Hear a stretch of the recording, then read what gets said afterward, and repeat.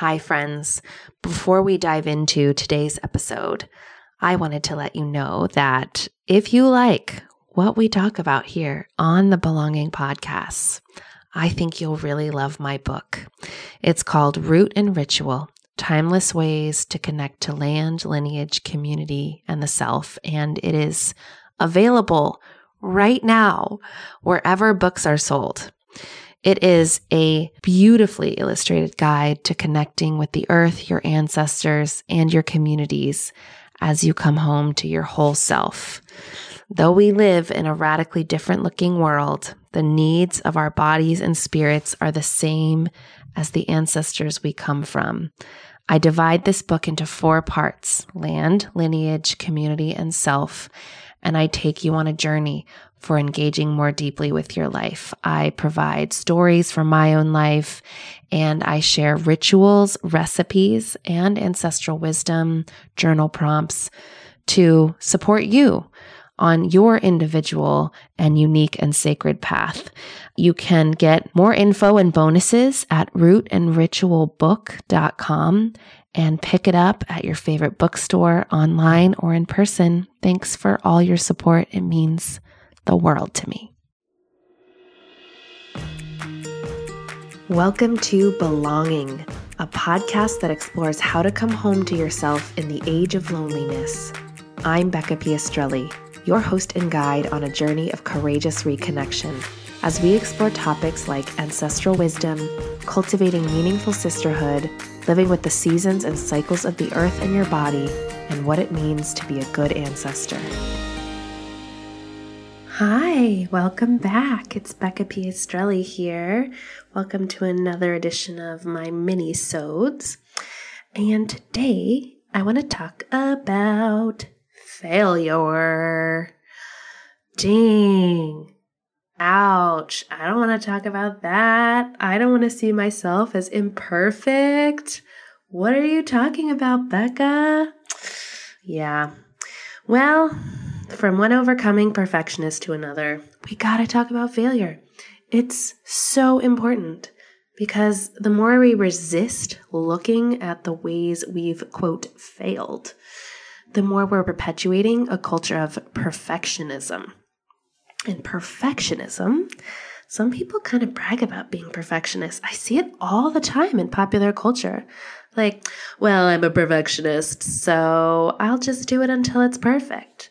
And it's like, I get it. You're trying to say you're a hard worker and you have high standards and you take great care with your creations and you have mastery. That's beautiful. But I am not so down with the all hail perfectionist mindset. Because hear me out, perfectionism has a deep tie to the origins of capitalism and patriarchy in our culture. And to boil it down to the basics, capitalism is a system of competition, meaning that there's only one winner. And if you're not a winner, you're a what? You're a loser. We have a lame-ass president right now who loves to make fun of people by calling them losers. Yeah, bummer. So, no one wants to be known as a loser, right? Because if you're a loser, you don't belong. And we want to belong, right? Belonging equals survival, equals love. It's like what we're seeking. So, if we have a system of winners and losers, everyone wants to be a winner. And so it's created this system of competence being weighed more heavily than learning, than failing your way forward. It's really devastating because it creates a system of lying where people are so afraid of looking wrong or bad that they'll lie. I used to insanely white lie. Oh my gosh, growing up. I would like, has this ever happened to you where someone says, oh, do you know this thing or this person? And I don't, but I'm so afraid unconsciously of looking, I don't know, incompetent that I go, yeah, I know. And then I think, no, Becca, you don't know. You have no idea what they're talking about. Why did you say that?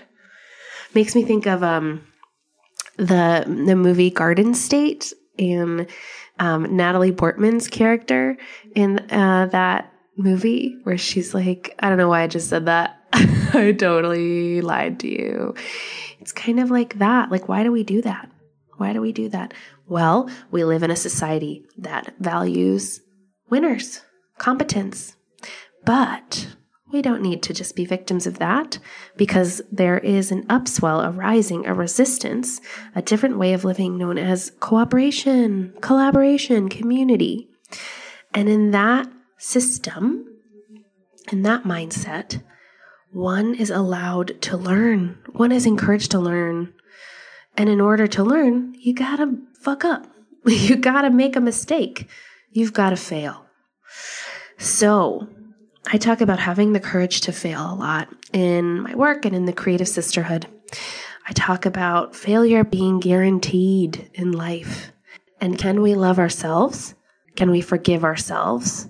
Can we be confident in ourselves and have a list of failures in our portfolio of life?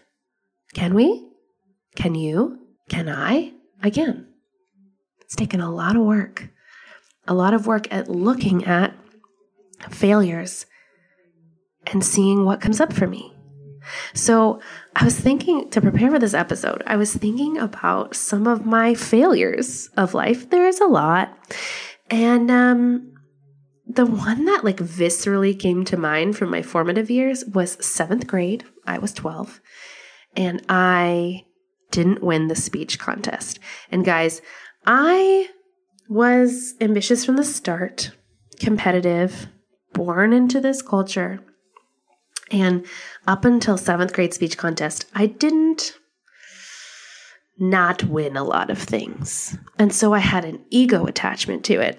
And in 6th grade, I swept the speech contest. I won all the awards. I went to the next level and I won that. And I was like, yeah. So I walked in cocky.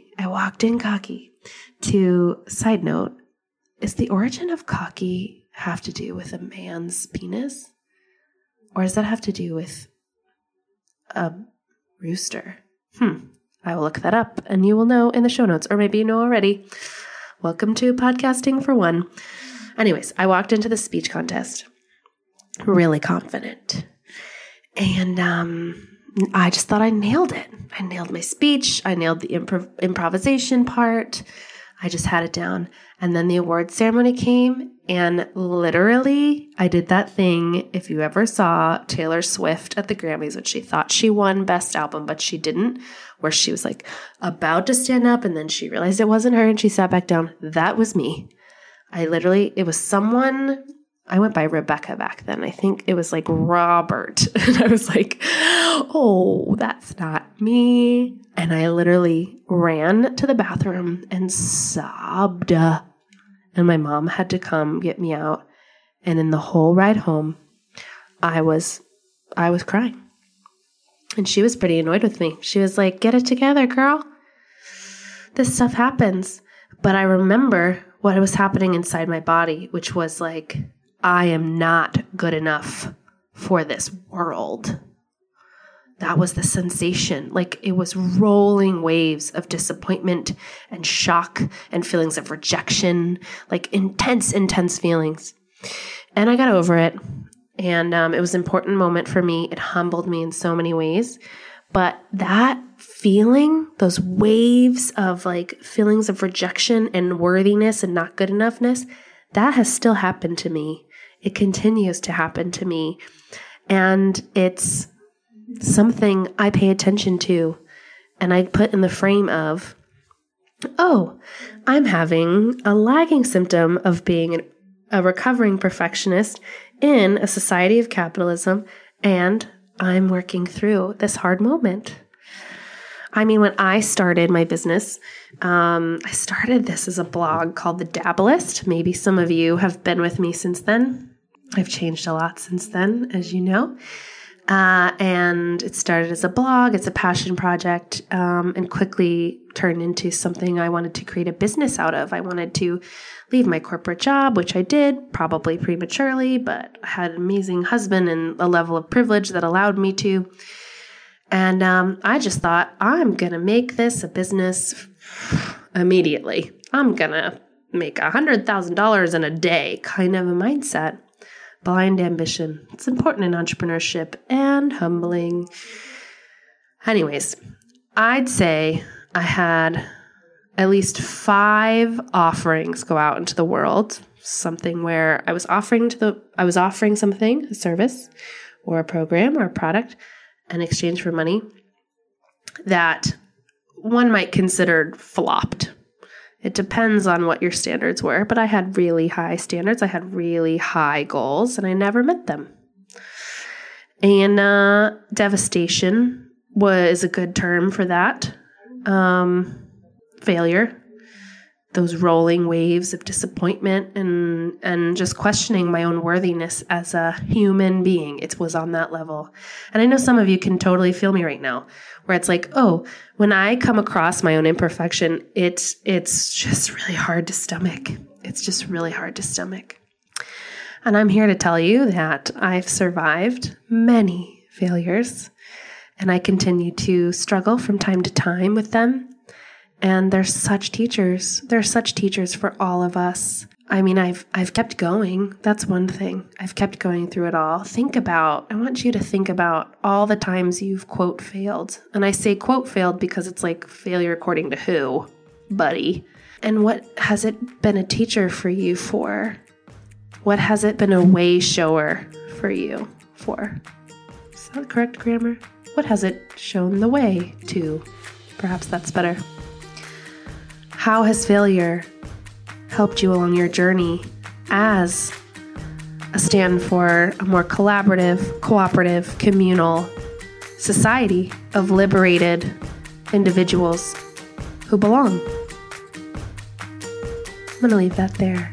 Thank you for listening. If you want to talk about it more, hit me up on Instagram at Becca Piastrelli. Bye. Thank you so much for listening. I know your time is sacred, and I hope this episode infused some inspiration and meaning into your day. For show notes, links, and references from this episode, you can go to belongingpodcast.com. Also, be sure to subscribe to Belonging on Apple Podcasts, and if you have a moment, leave a review. This helps my little podcast reach more listeners, and I would be ever so grateful.